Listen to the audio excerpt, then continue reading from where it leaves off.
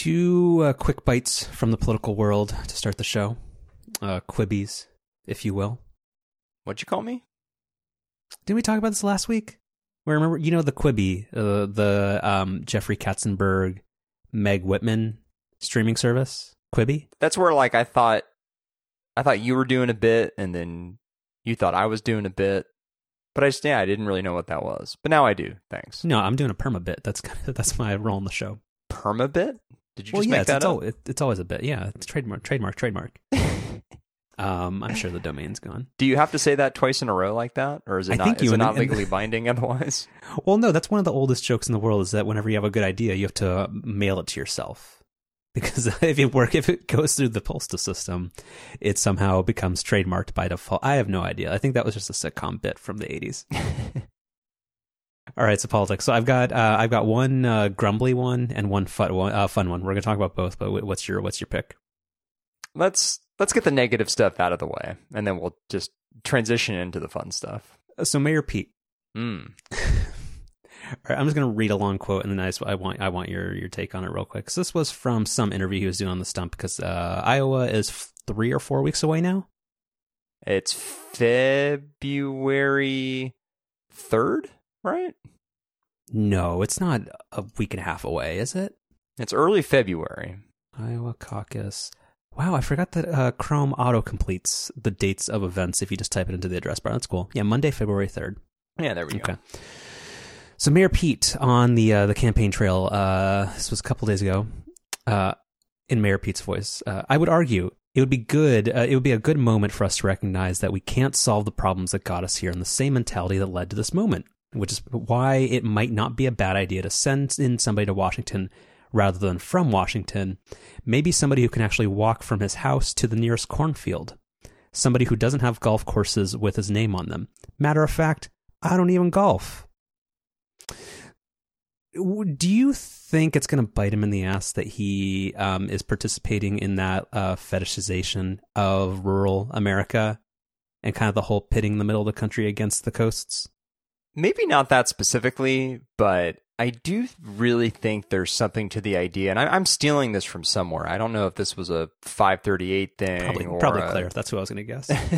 She's always writing good cultural stuff. It actually, you know what? It really might be her.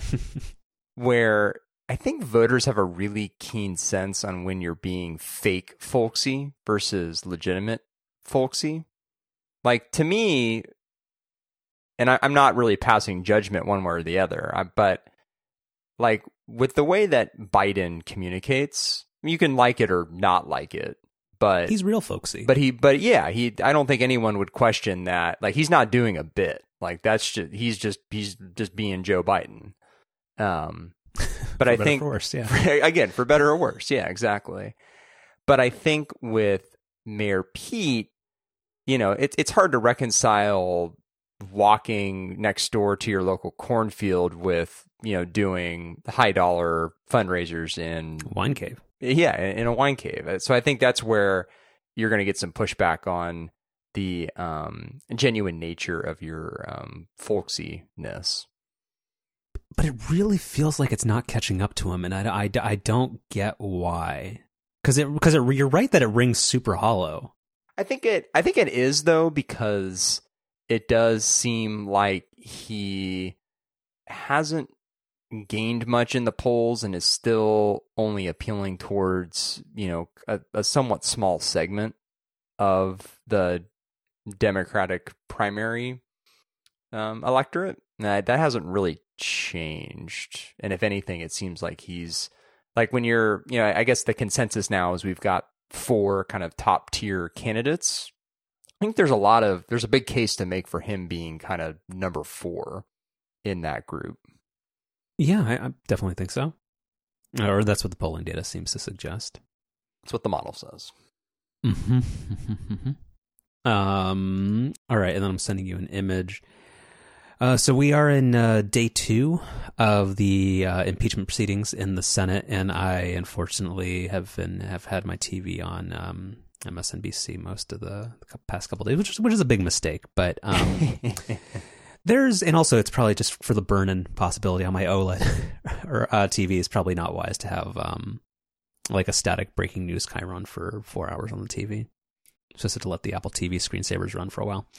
But yeah, so I bring this up because while there was some delay when there was yesterday when McConnell was going to go speak for 2 hours to talk about his shifty rules where he wasn't going to allow any evidence or anything like that.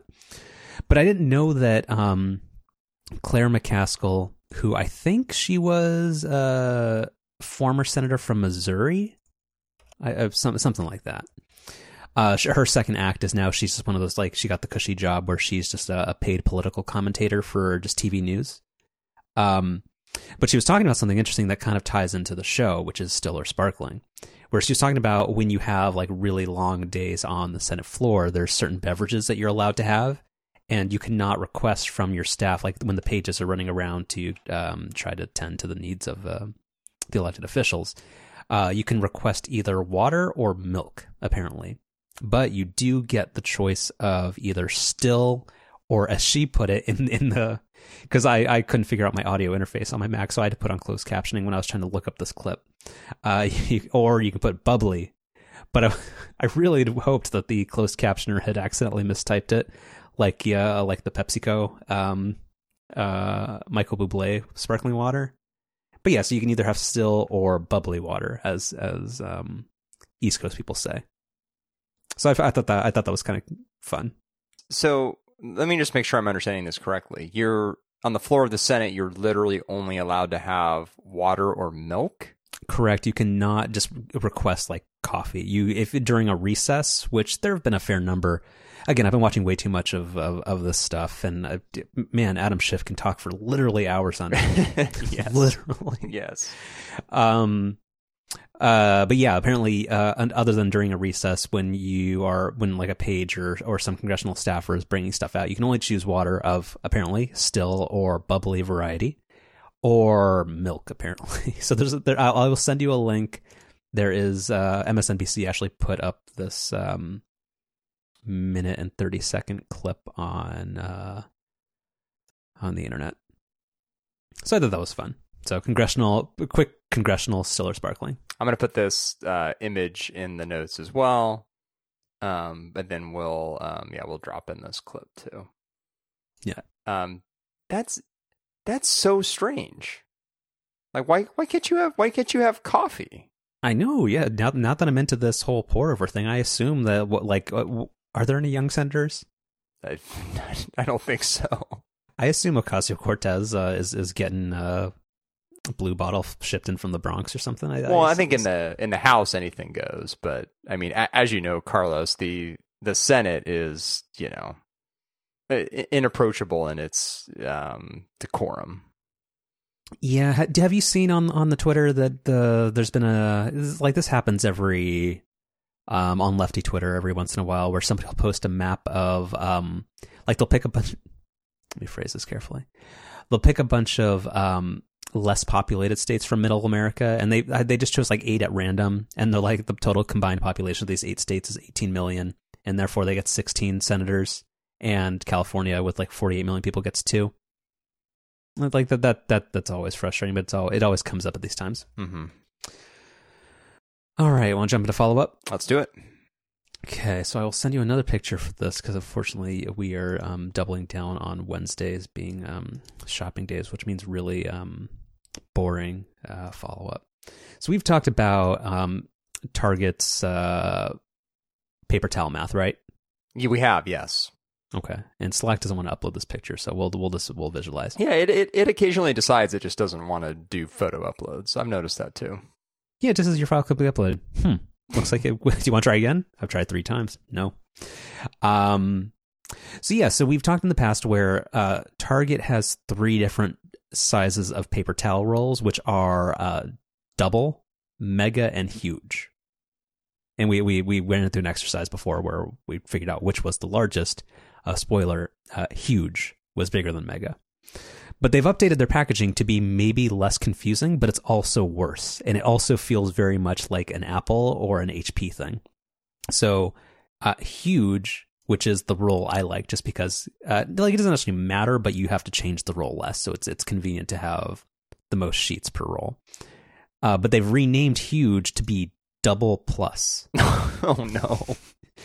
So, and again, I will find a way to put this image on the internet, but because the thing, it's so frustrating because it says 8 double plus rolls equals 20 regular rolls asterisk. Oh, of course. Everybody knows that. But the thing is, I don't think Target sells regular rolls. I've never seen anything smaller than double. Is that the asterisk? Is we don't actually sell that size?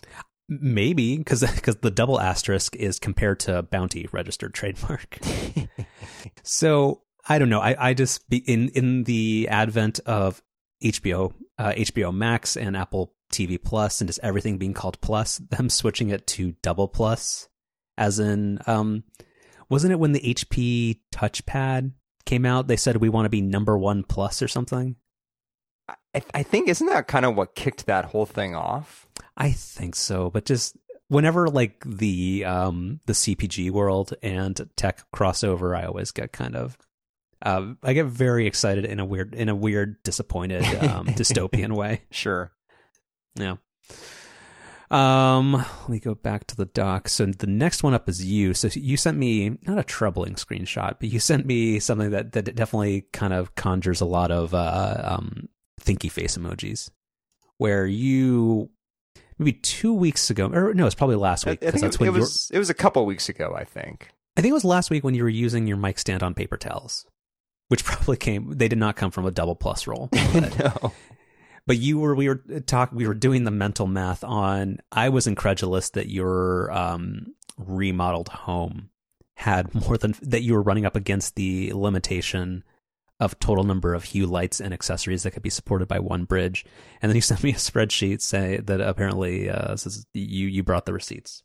I did. So I thought I had easily broken the 50 device barrier because, again, to clarify, it doesn't mean I have 50 lights. It's 50 devices. So that includes lights and switches.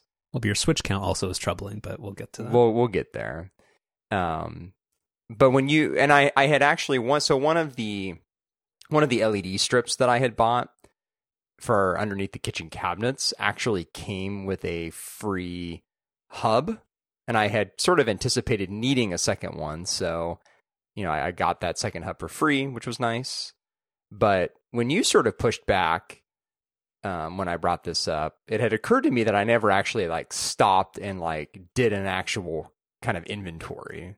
I just sort of intuitively was thinking yeah, I've got to be getting pretty close to that 50 mark. But it had been kind of bugging me that I hadn't actually done the math. So now that the remodel's kind of winding down and we're kind of starting to put on the finishing touches on everything, one of the things I want to tackle is kind of cleaning up our light switch situation, which, as someone who's been over to the house and has seen firsthand, we've got about 8 different light switches just because we've been trying, different types. But I want to kind of standardize all that now. And so this was a good time to actually take inventory as I get ready to set all those up, and then also potentially set up this second Philips hub, because I wasn't actually going to go through with that if I didn't need it, because I'm anticipating all kinds of weird issues with Lady in the Can integration and other things by adding in a second hub. But anyway, we'll see how that goes. So I totaled everything up, and with lights and switches and everything, I'm up to 73 Philips Hue devices / Friends of Hue devices, which is a lot. So can I pick apart a little bit at it, not in a constructive way, not a mean way? Sure. So I don't necessarily understand how you have a 1-to-2 ratio for switches to lights in your kitchen. I just can't, because I can't imagine. I get because your pushback, when I pushed back, you mentioned that, yeah, you have the thing where, the weird annoying thing in houses where maybe at the top of the stairs and the bottom of the stairs, you have the thing where the opposite set of switches turns off the lights and they can be in reversible order. Well, yeah, that's the classic use case for a 3-way switch. Yeah. Yeah. So I think that was your point, but also I can't, that doesn't make any sense. That still suggests that maybe on either end of the kitchen, you would just have one switch. I'm interested in your justification as how you can have 6. So part of the story is that so we have basically 2 different types of lighting in the kitchen. There's the recessed lighting, and then there's the under cabinet lighting. The recessed lighting is broken up into 3 sections. One turns on 8 of the 10 recessed lights. So that's kind of like light that will light up the whole space.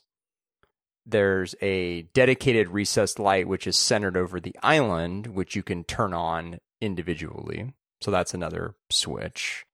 And then the 10th recessed light is directly above the sink, which can also be independently controlled. So the number of switches kind of adds up, where when you take it in consideration, there's the kind of 3 zones of recessed lighting, and then the under cabinet lighting, and then we have it set up where 2 of the zones of the recessed lighting, the kind of the 8 light section, and then the island section can be turned on and off on either end of the kitchen for convenience. I'm going to still suggest that you would need at most 3 there. Because if you're using, I don't know what switches you're using, but why wouldn't you just be able to have maybe one by the sink or one at maybe one edge of the island that controls the sink light or the center light, and then you have one on either end of the kitchen? Because you can do, at least on the Hue like classic dimmer switch that's been a perennial favorite on the show, where you can do the thing where if you click like the on button twice, it has like a second mode, where it feels like that would encompass pretty much everything, where having to explain that this, like on this one wall, there's like 4 switches, and this is the one that does the thing. That seems as complicated as explaining to somebody that, oh, you just click it twice.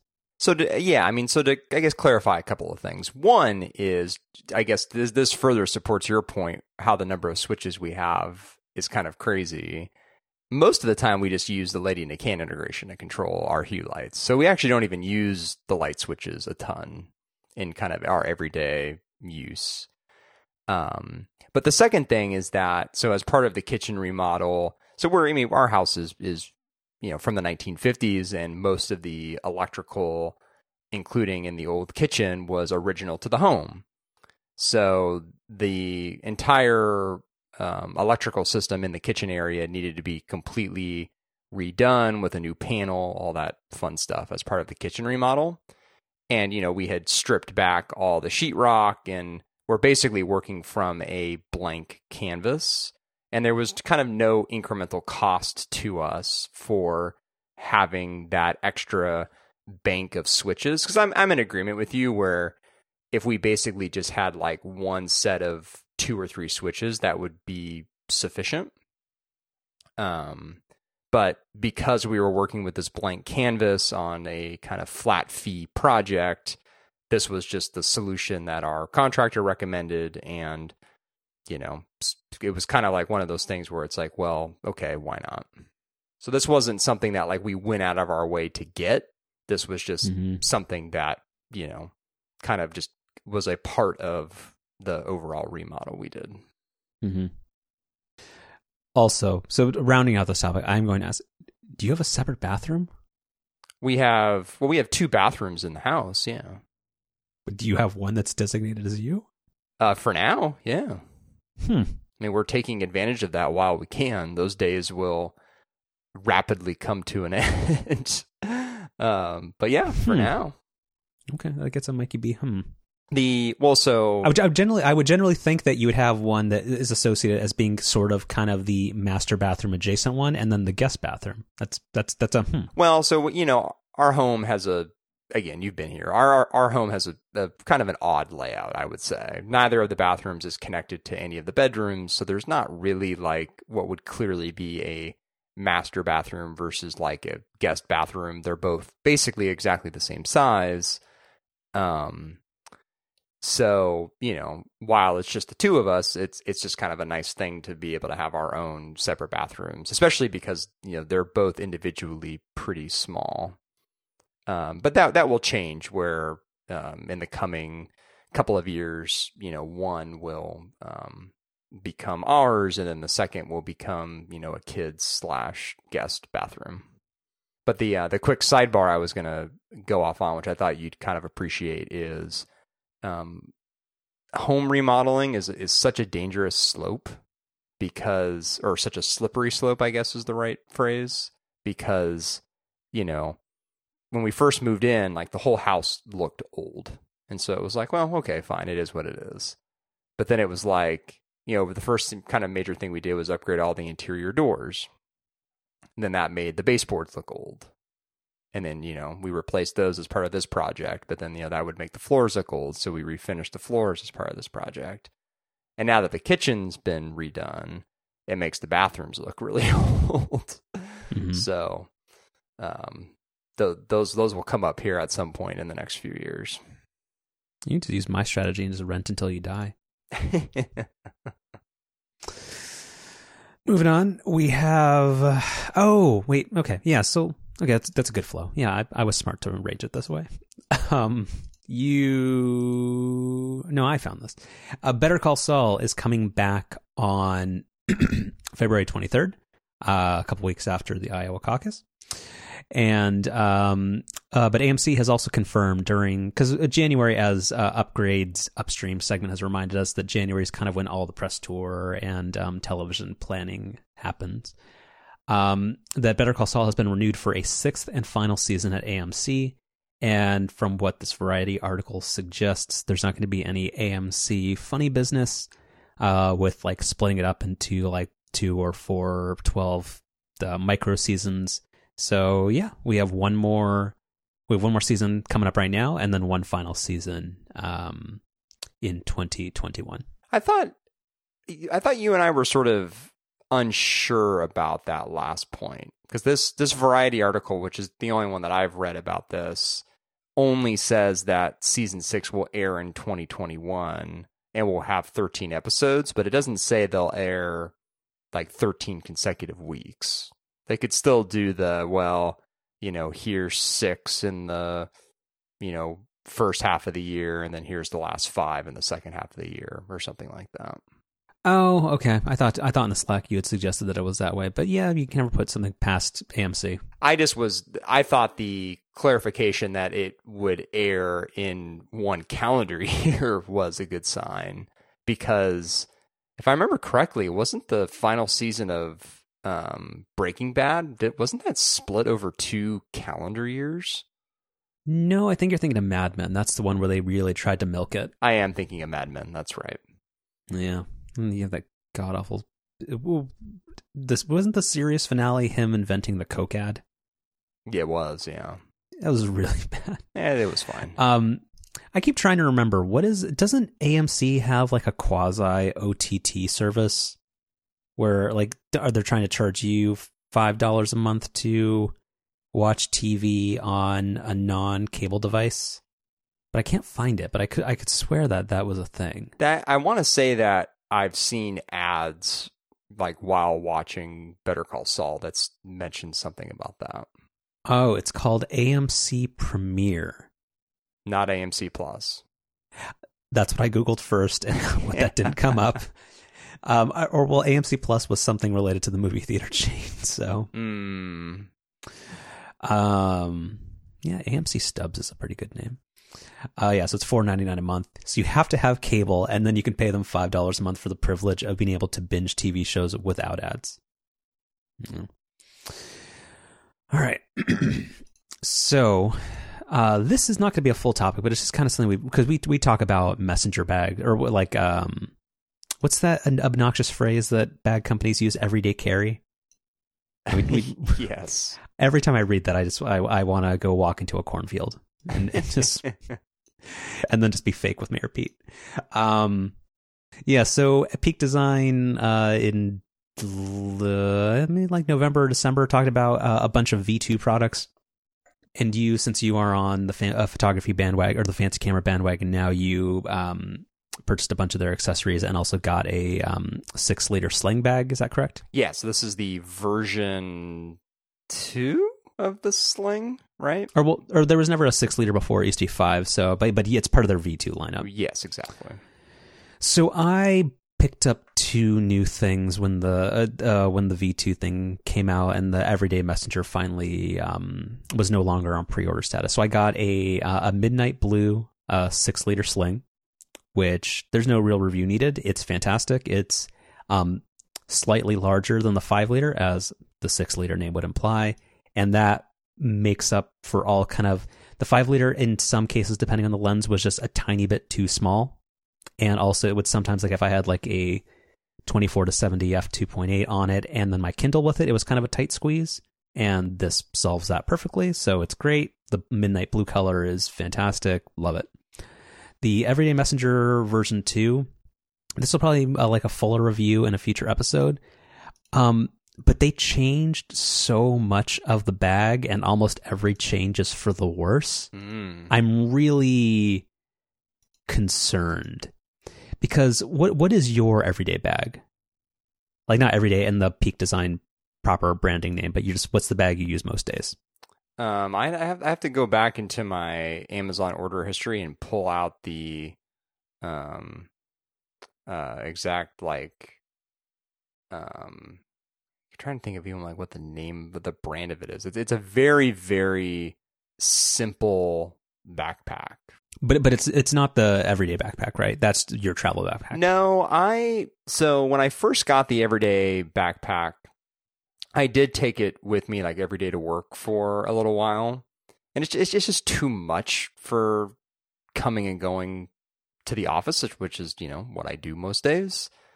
I have a coworker who has the smaller size of the everyday backpack, and that thought briefly crossed my mind that maybe I would just get the smaller size, but that also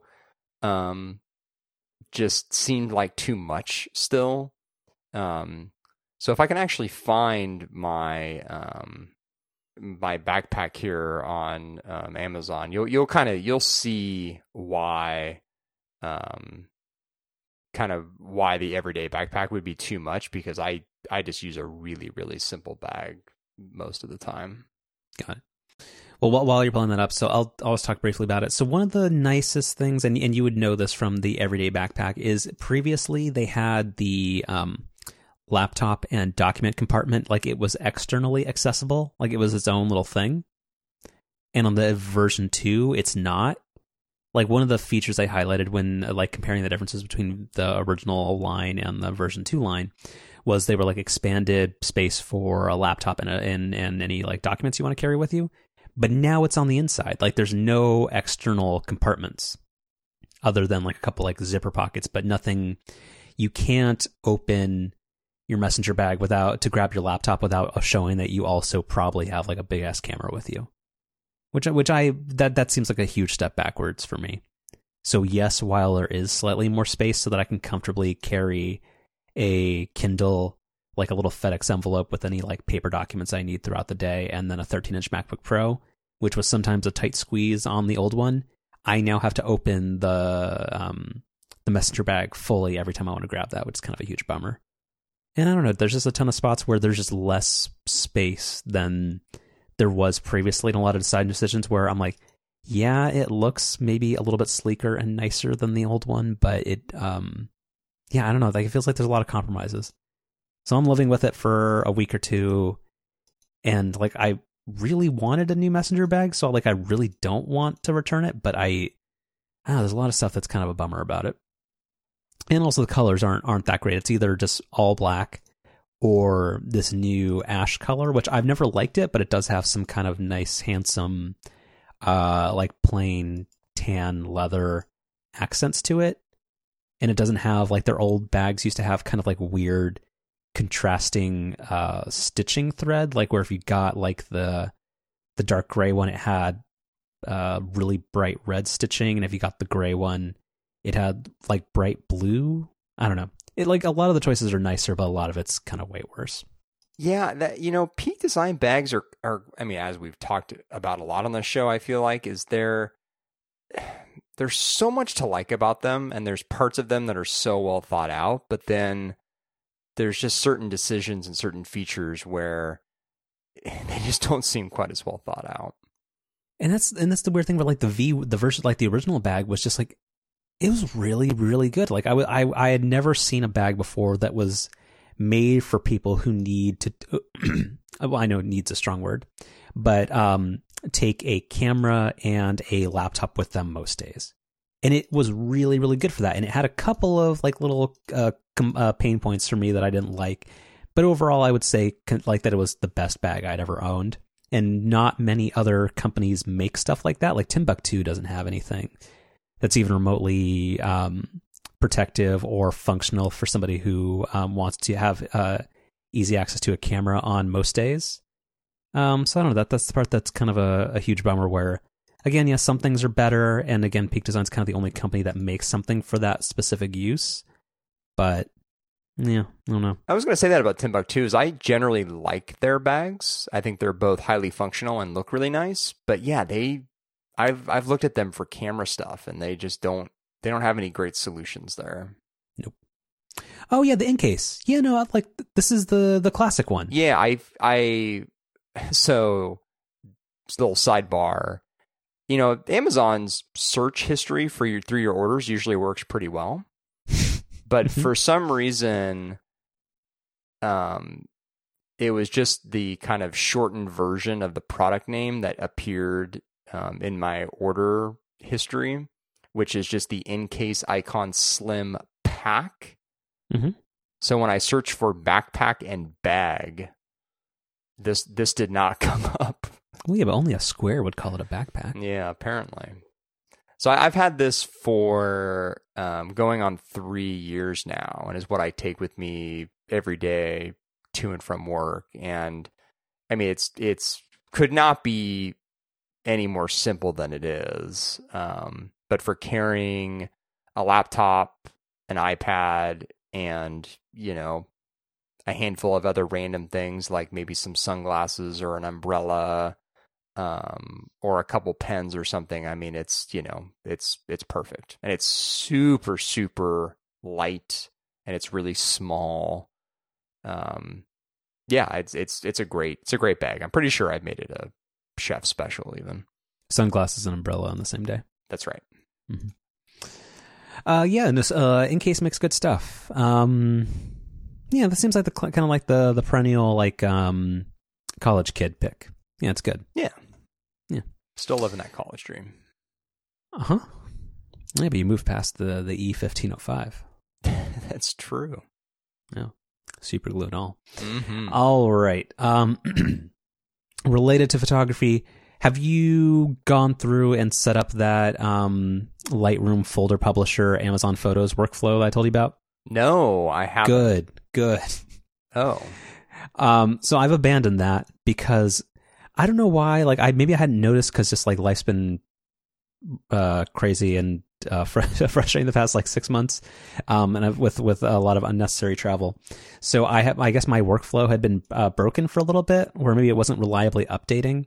So then I was like trying to figure out like why that was. So I nuked the whole Amazon thing. I'm like, let me just delete all the photos and just like do a clean slate and just re-upload it. And I've been having a ton of issues where maybe, I don't know if there's like some invisible threshold where like it just doesn't work after a certain number of files, where one, the Amazon Photos client that is written for OS X it would occupy 100% of a single core of my Core i7 6 core whatever. So just there was always kind of just like a slight hum of the fan because there was always one core that was just fully pegged by this poorly written app. And then it would upload the first 20,000 photos really, really fast. And then it would then just slow to a crawl, and it would keep uploading, but it was just going slowly. And then I let it go for like a week, and it would only upload like 50 photos a day. And it has been stuck on 1,167 photos remaining to upload for like 4 days now. So I'm over it. And I have instead switched to, because I have an Office 365 subscription, I've tried, because I thought like, well, what else can I possibly use for it? I can't use Google Photos because Google Photos on iOS is really insistent that it upload all of your camera roll photos to it too, which for the specific use is the exact opposite of what I want. I want it to be segregated for of like phone and fancy camera photos. So then that only really leaves either Amazon Photos, OneDrive, or Dropbox as the possible options, unless you can think of anything else. Well, so the main reason I haven't set up the Amazon workflow is because, well, I hadn't been living in my house until 2 days ago. So back in the house, but setting up technology stuff has been lower on the priority list, much to my chagrin. So one of the things I haven't yet done is kind of set back up my Synology. I've had that unplugged while I've been gone because, power's been kind of shut on and off while they've been doing the electrical work, all that fun stuff. But anyway, when I go to set that back up, my understanding is that with the Synology Cloud Sync app, which is what I use to back up my Synology to Backblaze B2, you can also use that to back up to Amazon Photos. So I wonder if maybe that's more reliable than the Mac client.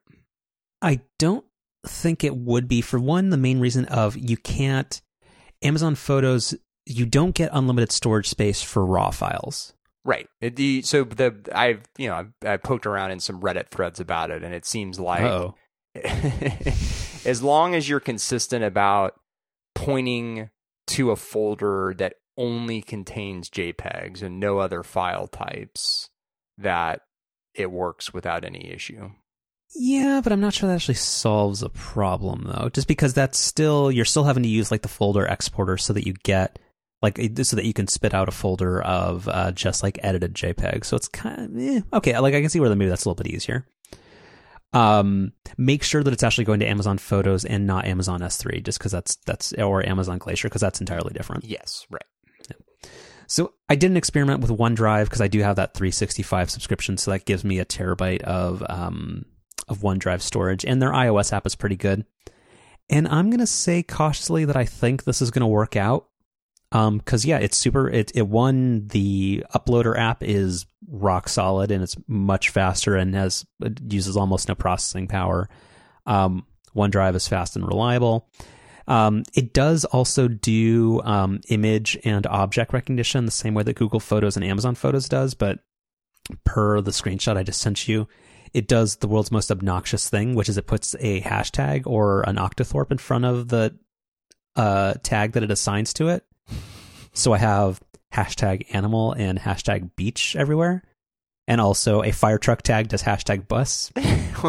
Don't forget about hashtag chair and hashtag cat. And also hashtag chair is not a chair. It's a picture of a irrigation system. And also hashtag cat, that's a dog. So it's not great. But like I don't care. Like that's not the point of it. I do sometimes like where if I'm really like if I'm searching for like a picture I took at like in a certain city when I'm out and about, like it knows how to, because I don't know if you listened to, there was an ATP episode maybe 1 or 2 weeks ago where Marco was going on a rant about how he thinks traditional photography is dead or whatever. Like I found that unconvincing. Yeah, as someone who just spent a lot of money on camera. A camera and accessories, I wasn't super happy with that conversation.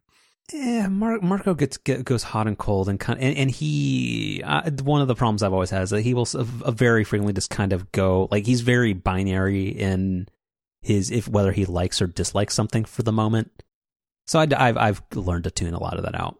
But Casey made a good point where like I am very much like him, where he's like I'm very meticulous about geotagging all my photos. I am too.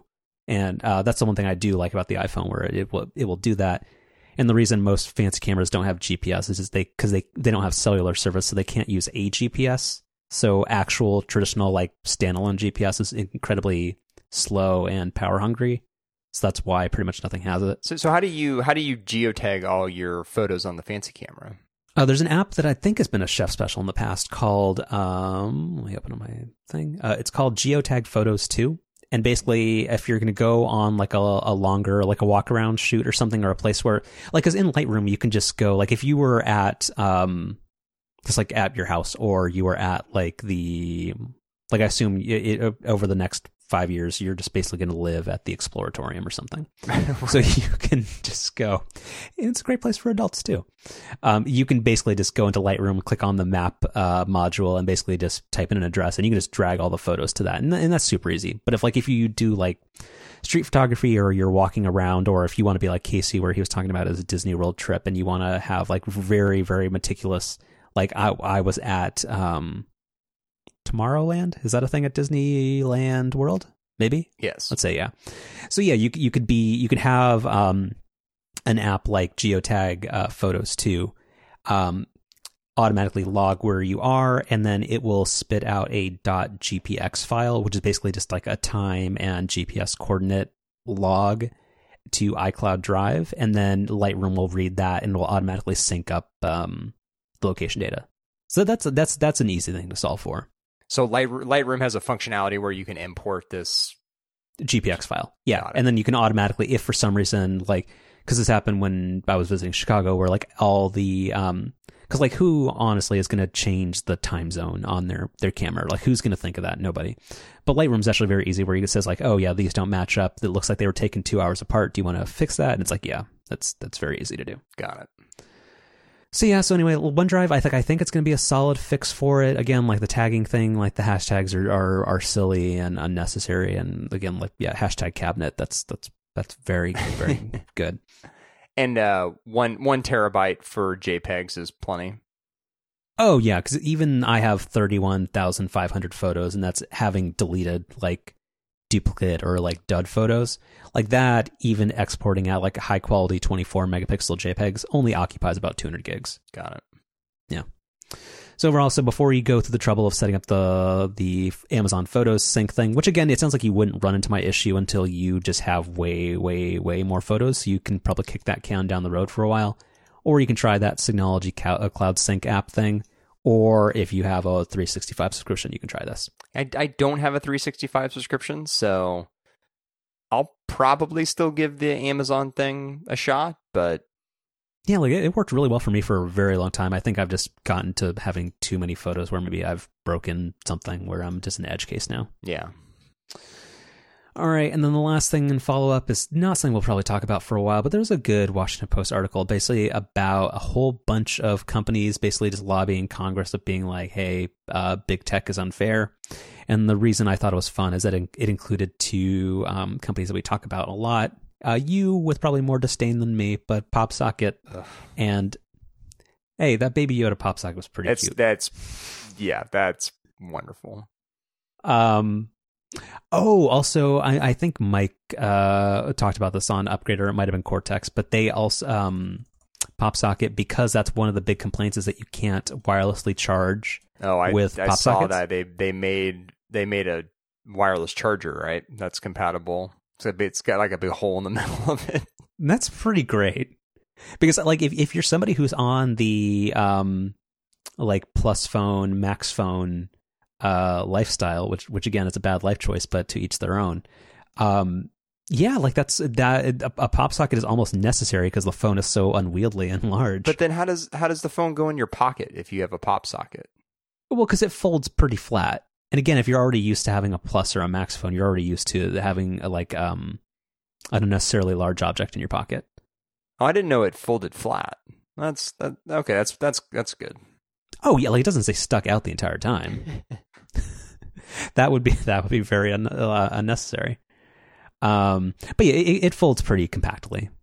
But yeah, so I thought the wireless charging thing was pretty cute and pretty smart. But yeah, so the people can go read this Washington Post article. But yeah, just PopSocket had a bunch of issues with Amazon, where Amazon was like, I forget what they did, but Amazon had a thing like 18 months ago where they said basically like you can't. One, you have to use like this new selling platform, which also has this contingency where if you can't sell your product anywhere else in the world lower than you allow Amazon to sell it for. There was some weird like draconian like fine print in their agreement, and that's been a bee in their bonnet for PopSocket for a while. And then Tile, I think their point was like this, that rumored, I forget what the code name was called, but that thing where people have been talking about Apple making a Tile competitor for a long time. Right. Yeah, so I think their thing was something around that, or basically saying that iOS's limitations makes it difficult for them to make something that could possibly compete with a product like that before Apple Sherlocks them. Yeah, I don't know. It's an interesting article, and people can go read it. It will be in the It'll be in the show notes. Yeah. Mm-hmm. All right. Dealer's choice. Do you want to talk about Sony skipping E3, or do you want to talk about Apple, the FBI, and unencrypted iCloud? Let's follow like the opening part of the show and get the unhappy stuff out of the way, and then get into the more fun video game stuff. I was with you until the last two words. All right, you're the better recapper. So, what's the deal here? I feel like this is a story that we've already heard.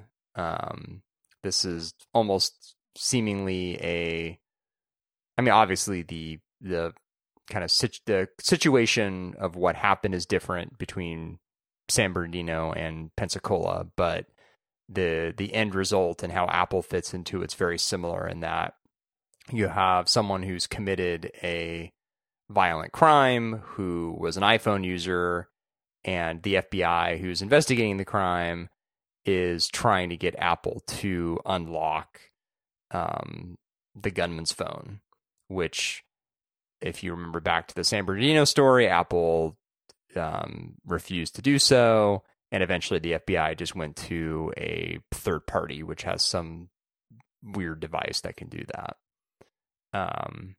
And basically, we're in the same exact situation again. The FBI has requested that Apple unlock an iPhone. They've said no. And so we're at this kind of impasse. But I guess sort of my takeaway from this most recent event, which maybe came up as part of the San Bernardino incident as well, and I'm just not remembering.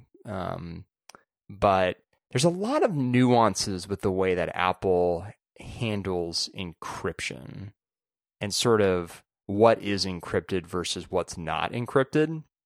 And I think Messages is maybe the best example of that, where iMessage messages are end-to-end encrypted, which my basic understanding of that is basically like there's literally no technical way for Apple to get at that data while they are in transit. Or I mean, even at either point as well, right? Except when it's backed up to iCloud.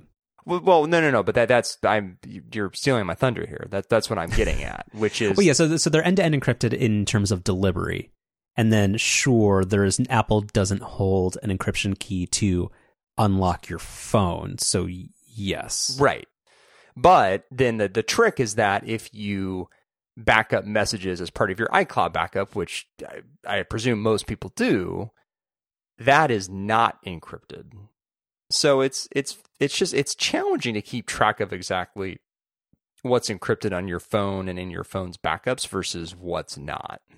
Well, Apple has a really handy support webpage that tells you exactly what isn't encrypted, and they don't talk about it much.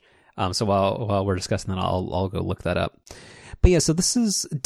Let me ask. Up until 2 days ago, when this story from Reuters hit, were you under the impression that iCloud backups were encrypted? Yeah, I was. Mm-hmm. I think almost everybody did, and I think that's something that Apple really wanted people to think. Well, and I guess maybe to clarify, they are, right? But Apple does have the ability to decrypt them. Well, yeah, that means they're not then. Well, what? Okay. But I guess I'm saying if someone were to break into Apple's facilities and steal a bunch of hard drives with iCloud backups on them, I don't think that would do them any good because that data would be encrypted.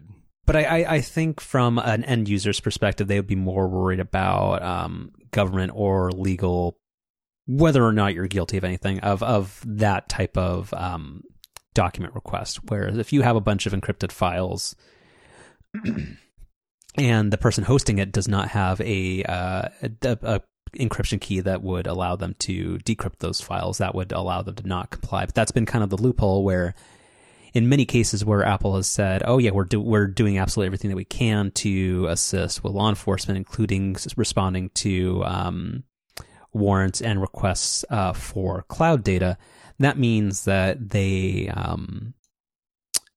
are cooperating with providing iCloud backups, of which there is a ton of data that is not encrypted. So I sent you a link to an Apple knowledge base article that says the stuff that is end-to-end encrypted and nobody can read the data. And sure, it has a whole bunch of stuff that's kind of whatever.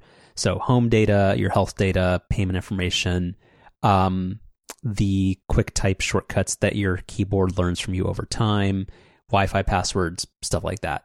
But there's so much other stuff that is, sure, it's encrypted on server, but Apple has a key to decrypt it. So with proper, or, well, it depends what country you live in, with adequate government requests, they can get at that data. And also, I forget, somebody on Twitter had a good example of, basically, if it's something that's has like a web front end, like if you can go to like Google Photos or iCloud Photos in a browser, like that stuff is not encrypted end to end, if just by the nature of that you can see it with just a password. Right. So anyway, I think Apple has occupied kind of this weird space where, I forget, was it at CES or like DEF CON in Vegas or something, where they've made the thing about this, and I think I even saw it, and I think I sent a picture to you when I was in LA, where by the Staples Center they had a big like 4-story building, like half the side of it was painted with a thing that said like everything that's on your iPhone stays on your iPhone, or was some dumb like privacy, that means iPhone. Like they've had this big ad campaign for like the past year of being like, oh yeah, we're the privacy company.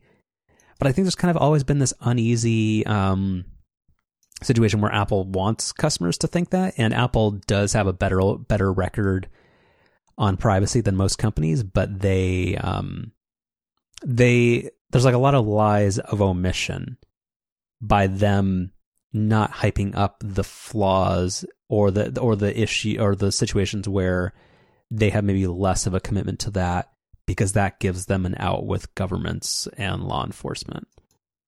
And they keep leaning into the fact that they are the privacy-focused company, but they don't really address that kind of stuff. And they've kind of let people think that iCloud is a completely encrypted solution, which it absolutely isn't. And just reading on Twitter and reading like Hacker News threads and stuff like that, like you're noticing a lot of people who you would think would know this don't. And I'm not saying that I knew it the entire time, but like people who thought, oh yeah, I thought this already was encrypted, and it's not.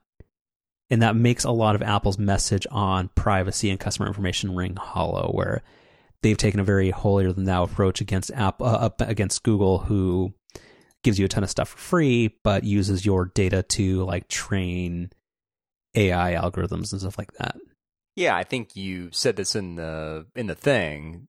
Basically, Apple's position on privacy is they'll offer users privacy when it's convenient for them to do so, or at least when it's not inconvenient for them to do so. Yeah, that's the whole thing where, like, and again, like this, and not to broaden this conversation out because that's not going to be productive, but just Apple, like, this happens with a lot of stuff. Like the same thing where, do you remember when on the Apple Watch they came out with that, like the wavy line, Pride watch face? Right. Yeah, and that wasn't available in Russia because they just had a geo lock on it, where to appease the Russian government, because the way Russia is, it's just not available there. And if you're in Taiwan, you can't use, like, there's some flag emojis that you can't use.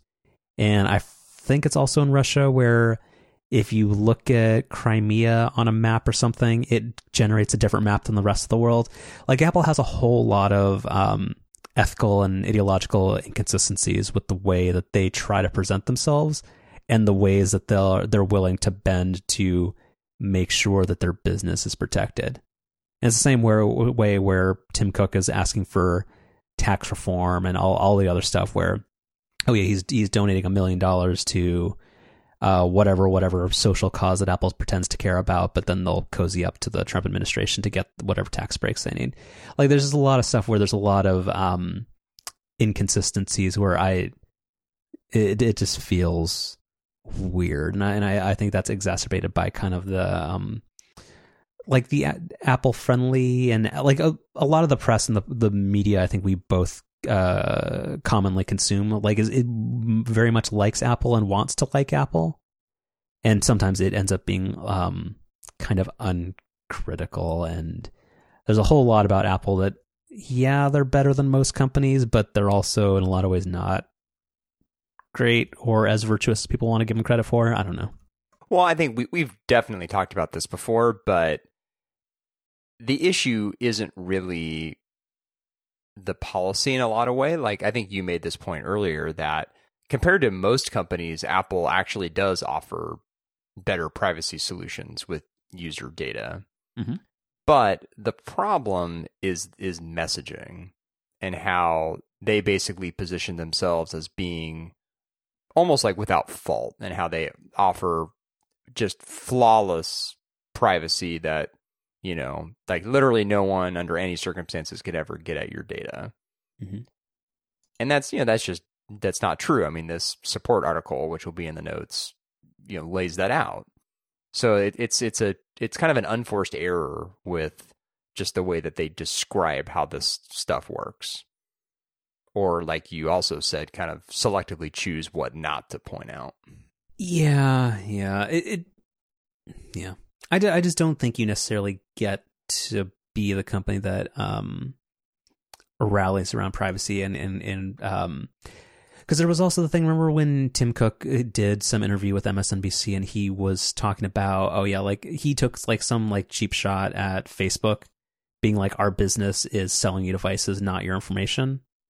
Like that's the thing where kind of, but not really. I don't know. Like there's a lot of stuff where it just doesn't ring true. And I think this is a big point where I do think the people on the inside of Apple were probably like, no, we do value customer privacy.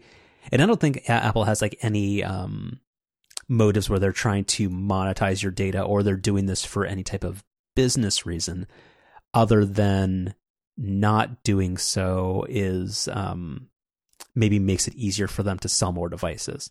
Like I don't think they're doing it because encryption would be bad for business of a data monetization or a marketing angle. It's more so that they if they run afoul of governments, it would make it harder for them to sell devices and the subscriptions that run on those devices. They like subscriptions. Mm-hmm. I've heard. I don't know. And that's pretty much it. So I mean, just this is like you said, this is a repeat of like 18 months ago. Oh, who would have thought gun violence in America? It's still happening.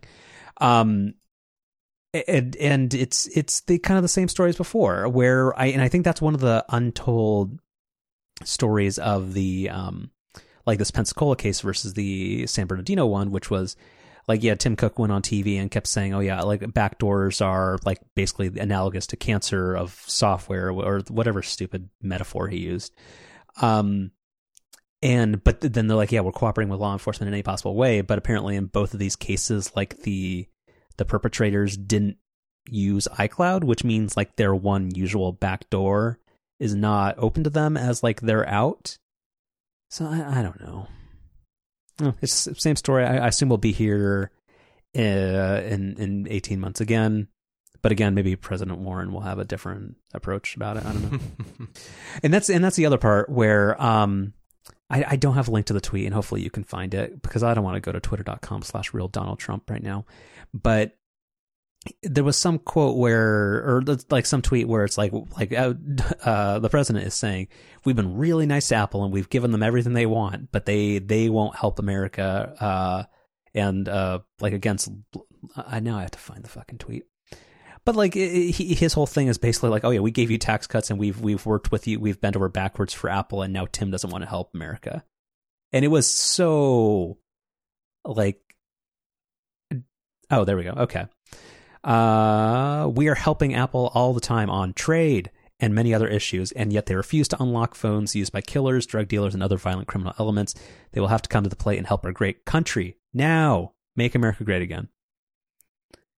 I think that's the part where whenever anybody kind of says the whole Tim Cook is really adept at playing Trump's game and doing what's best for shareholders and all this kind of stuff, I think this is the part where it kind of blows up a little bit. I don't know. Good use of MAGA, though.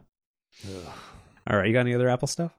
No, I think we've covered it. All right. Well, good news. Because you know how anti-trade show I am. Sony and PlayStation, as a subsidiary, are skipping E3. Wasn't E3 canceled for a couple of years?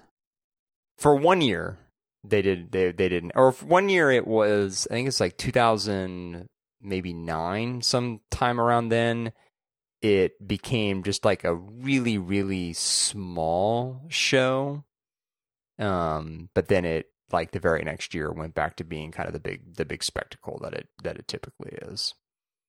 And it's actually like gone totally the other direction now, where, you know, historically it was only open to the media, now it's open to the public as well. So it's kind of this like weird trade show / just public convention. It's kind of like, it's one of those things where it's like it's now basically made like nobody happy. Like everybody's kind of upset with how it's set up, because if you're media trying to do your job there, it's super crowded, and if you're the public, you're paying all this money to then stand in these crazy long lines to play demos. It's just not great across the board. But anyway, Sony for the first time skipped E3 last year. It was a big deal, but a lot of people, I think, kind of smartly pointed to the fact that, like, well, they had kind of a small lineup last year. They're getting ready to transition to the PlayStation 5 the following year. So because they knew it was going to be a down year, they were smart to just kind of proactively skip it instead of spending all this money to attend the show, only to have all the headlines be, gee, Sony really didn't have anything to say. But, you know, the assumption was like, well, surely they'll be back in 2020 because, you know, they'll want to talk about the PlayStation 5 a ton, or maybe even announce the PlayStation 5 at the event. But no, they've decided that they are going to skip it as well this year. And I think, you know, this is just another in a long list of examples across not only the video game industry, but I think technology and maybe just consumer products in general, that with social media being where it is and the ease of people streaming live video on YouTube and other platforms, it's just become so easy for companies to directly connect with their users and potential users. Like if you're Sony and you're getting ready to launch this new console, why do you want to share the stage with dozens of other video game companies? Like, why wouldn't you instead want to have a dedicated time that was set aside for you, that wasn't bumping up against like Microsoft's keynote or anything like that? Like it just makes all the sense in the world, and just gets back into what we were talking about with CES last week, which is just like the future of just trade shows and these big convention type setups. Like they made a ton of sense in the 90s and early 2000s, but I just don't think they make sense anymore. Mm-hmm. Like I think the exception to that would really be like something like WWDC, where there is an educational component to it. I think that's where a show like that still has real value. Like if WWDC was kind of like just the keynote and then maybe some demos or something, like that would probably not warrant a big live show. Yeah, but the difference there is that WWDC is a first party event. That's true, right? Like, that's a good point. Like your point being that it doesn't have to happen at the same time every year, and that software and hardware releases don't necessarily need to coincide if you're that company. Like that makes sense. But going back to the Sony thing, like I am so happy and all for this, because like this is one of those things where it feels like if you're of a certain, like now that there's been some consolidation in the video game industry, and I'm kind of talking out of my butt here because I don't know anything about video games, but yeah, like if you're a big company like Sony, like why do you need to be on somebody else's timetable for this type of thing where, yeah, like you're exactly right, where nobody really wins.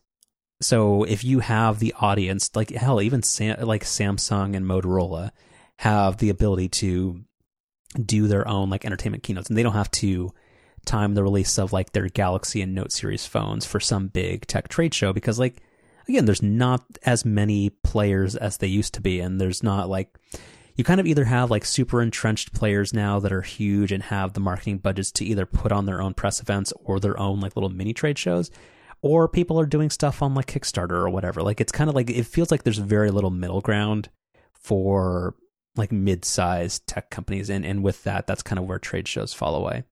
The one counterpoint that I would bring to this is that kind of, in going back to Sony as the example, where in the photography world, like, it feels like they have not been able to get away from that, where a lot of camera and hardware and lens announcements and stuff like that do tend to center around like a couple of different trade shows, like NAB, which is where kind of like a lot of video equipment comes out with. I think that's the National Association of Broadcasters, maybe. And then like Photokina is another big trade show where that's where Sony, Nikon, and like Canon's kind of a has-been these days, but like they will put their stuff around that, and they haven't really found. There have been very few Sony photography product releases that do not coincide around a trade show. So I guess that's a like a market segment where they don't have as much influence and power as they do in video games. But yeah, I like, just like CES is just an absolute mess and debacle.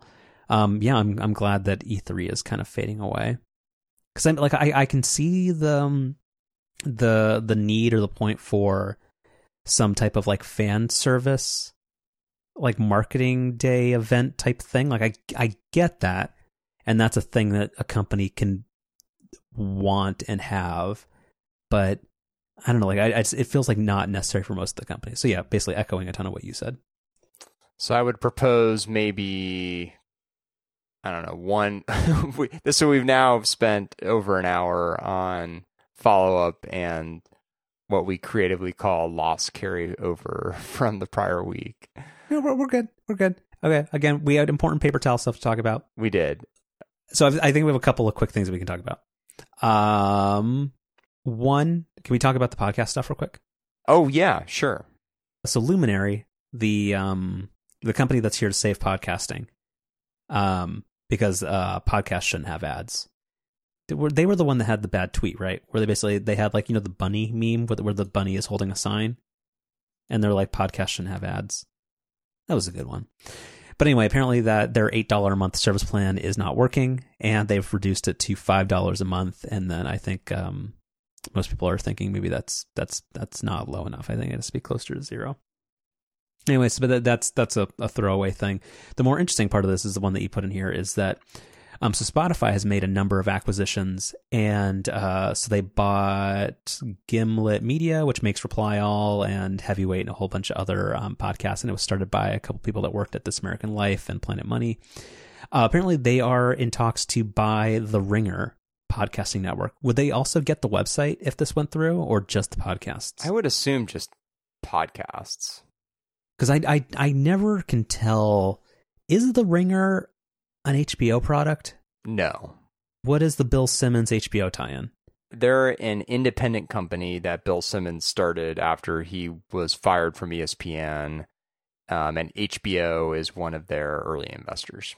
So that's why they make a Talking Dead, or no, that's a different one. Wait, but they don't they make like shows that are like, let's talk about HBO shows? They've done that before, and then they also just announced today that they're doing like a music documentary series. They've done sort of some like ad hoc projects with HBO. Got it. But yeah, so Spotify's made a lot, like, even though, I mean, we as old time podcasting nerds and people who have listened to shows since Buzz Out Loud was a thing, and back when they were called podcatchers, and you had to download a separate app to import stuff into iTunes so that you could then sync it to your iPod that had a hard drive in it. Like, we probably maybe don't love the whole Spotify is trying to somehow just throw a bunch of money at the wall and hope that podcasts means they spend less on music royalties. But I don't know, Spotify's been buying a ton of cool stuff related to podcasting, so at the very least they're making smart acquisitions if they want to Like, it's better than setting money on fire. So that's a ringing endorsement. But yeah, I don't know. This seems like if somebody's going to buy him, that seems like a smart move. I think given what happened to Simmons at ESPN and some of the things he said about, him really valuing The Ringer being this independent company, I think this is one of those things where, like, this is probably something Spotify would like to do and has maybe strategically leaked, but I don't think this is something that'll actually go through, if I had to guess. Or it'll maybe take the form of something that they're actually already doing, is they already have the Ringer's done an exclusive podcast for Luminary. They also do one for Spotify. So it could just be like an expansion of that, where maybe they agree to, do a certain number of exclusive podcasts per year or something like that. But I don't see Spotify taking over the whole network. Maybe, I don't know. The Gimlet acquisition, and actually they also bought that weird app Anchor, that like where you could just record a podcast from your phone. Both of those seem like Spotify has taken a pretty hands-off approach. So I don't know if they were to acquire. I don't think it would end up that badly. But if Simmons has is worried about it, then I don't know. Maybe. Yeah.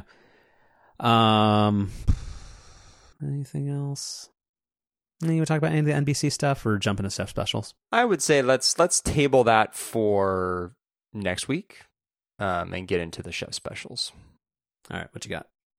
So, I'm kind of proactively making this pick. I'm almost wish casting a pick, if you will.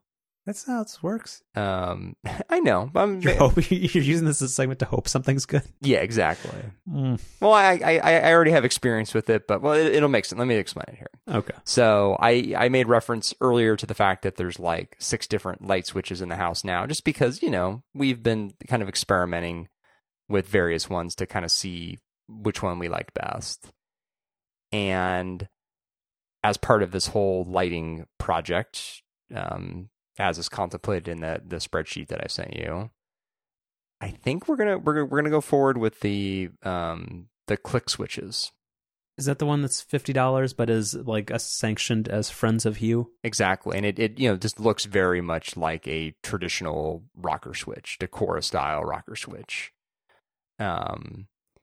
I think that the Lutron Aurora, which we've also talked about on the show, the little circular switch, in terms of like use, is probably the better switch. Like, the button feels really nice.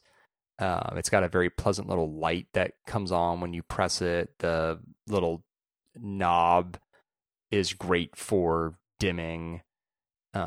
Whereas like the click switches, they take a little bit of getting used to in terms of the way that they feel, especially when you use them for like dimming functionality. But visually, they just look a lot nicer because they look like regular light switches, go figure. So, I think we're going to go all in with the click switch lifestyle. And it's nice that it's native to Hue, so that way you're kind of locked into that ecosystem. Not that lock-in's very good, but you're committing. Yeah, exactly. Well, once you start like making holes in the wall, you're kind of no. Committed. So we're not creating any new switches in the house. These are just replacing dumb switches throughout. But the house. There's a permanence to it when it's in the wall versus just like a little accessory that you stick on the wall or something. Sure, but it's 2 screws into an electrical box. So you're no, you got to hire an electrician for that. You're pot committed. Sure. Okay. Yeah, I don't really have a good one. I'll give a lazy coffee pick. Do you have like a travel coffee mug or water bottle that you like? I don't travel with coffee as much anymore, so not really. And I've kind of tried to pare down on the number of mugs and stuff I have. Got it. So I'm going to give a recommendation for and I bought 2 of these, and then they're pretty good. I'm not really sure what I'm expecting for this. It is from a company that I really disliked for a while called Contigo. And I'll give the story of why I dislike them first. Can I interrupt real fast? Uh-huh. I apparently purchased this product back in August of 2015, which I do remember having this. Yeah. Do you remember like 6 months ago when SFO was like, "Hey, we're not going to sell bottled water anymore"? No. Yeah. So SFO, because everything in Northern California is run by Berkeley hippies. Again, plastic waste is a problem, but this was dumb. Where you know how like the TSA has the rules where you can't bring water, but then you get into you get past security, and SFO has a regulation like as of like last summer, you can't buy bottled water or bottled liquids except like juices in plastic containers at SFO, period. So then on Instagram, this company Contigo was like, every time you come here, just buy this aluminum mug that you'll throw away when you get to your destination. Like they didn't phrase it that way, but I'm like, that's the part where like when people are like, you know me, I love my reusable shopping bags, and I'm very, very particular about what makes the rotation for a branded reusable shopping bag. Like it's big, but like this seemed really silly, and I was like, okay, so the fact that we now are trying to eliminate plastic waste, you're now going to use this as an opportunity to sell your $15 to $25 aluminum mugs that are also going to get thrown away too frequently. Like I'm like, I don't get it. But anyway, I got, as of last Christmas, 4 weeks ago, big into the making coffee at home thing, and these mugs are great. So I'm going to recommend this, where I have both. I have one of the 16 and one of the 20 ounce ones, and they keep coffee warm for a very, very, very, very long, like absurdly long time. And also with cold drinks, it also works that way too, because science and the whatnot. And it's got a little thingy where if you put your thumb on one side of it, the sippy cup is not the right word. What's the thing where it's got the thing that makes it, what's it called? The adult sippy cup thing. I don't really know the technical term for it. But you know what I'm talking about, right? Sure, yeah. I'm not sure you're just humoring me. But basically, like if you're looking at the product page on Amazon, it's got the big thing where it's got like this little thumb button that says auto seal. Or basically, as you're drinking it, if you with your fingers you press that down, it allows liquid to come out of it. Whereas if you don't, it allows you to toss the thermos or this mug thing into like your bag, and it won't automatically you don't risk anything spilling out. So it's a very smart design, and it's easy to clean, and it's overall pretty great. I was just turned off by their whole opportunist marketing scheme when there was that whole SFO thing.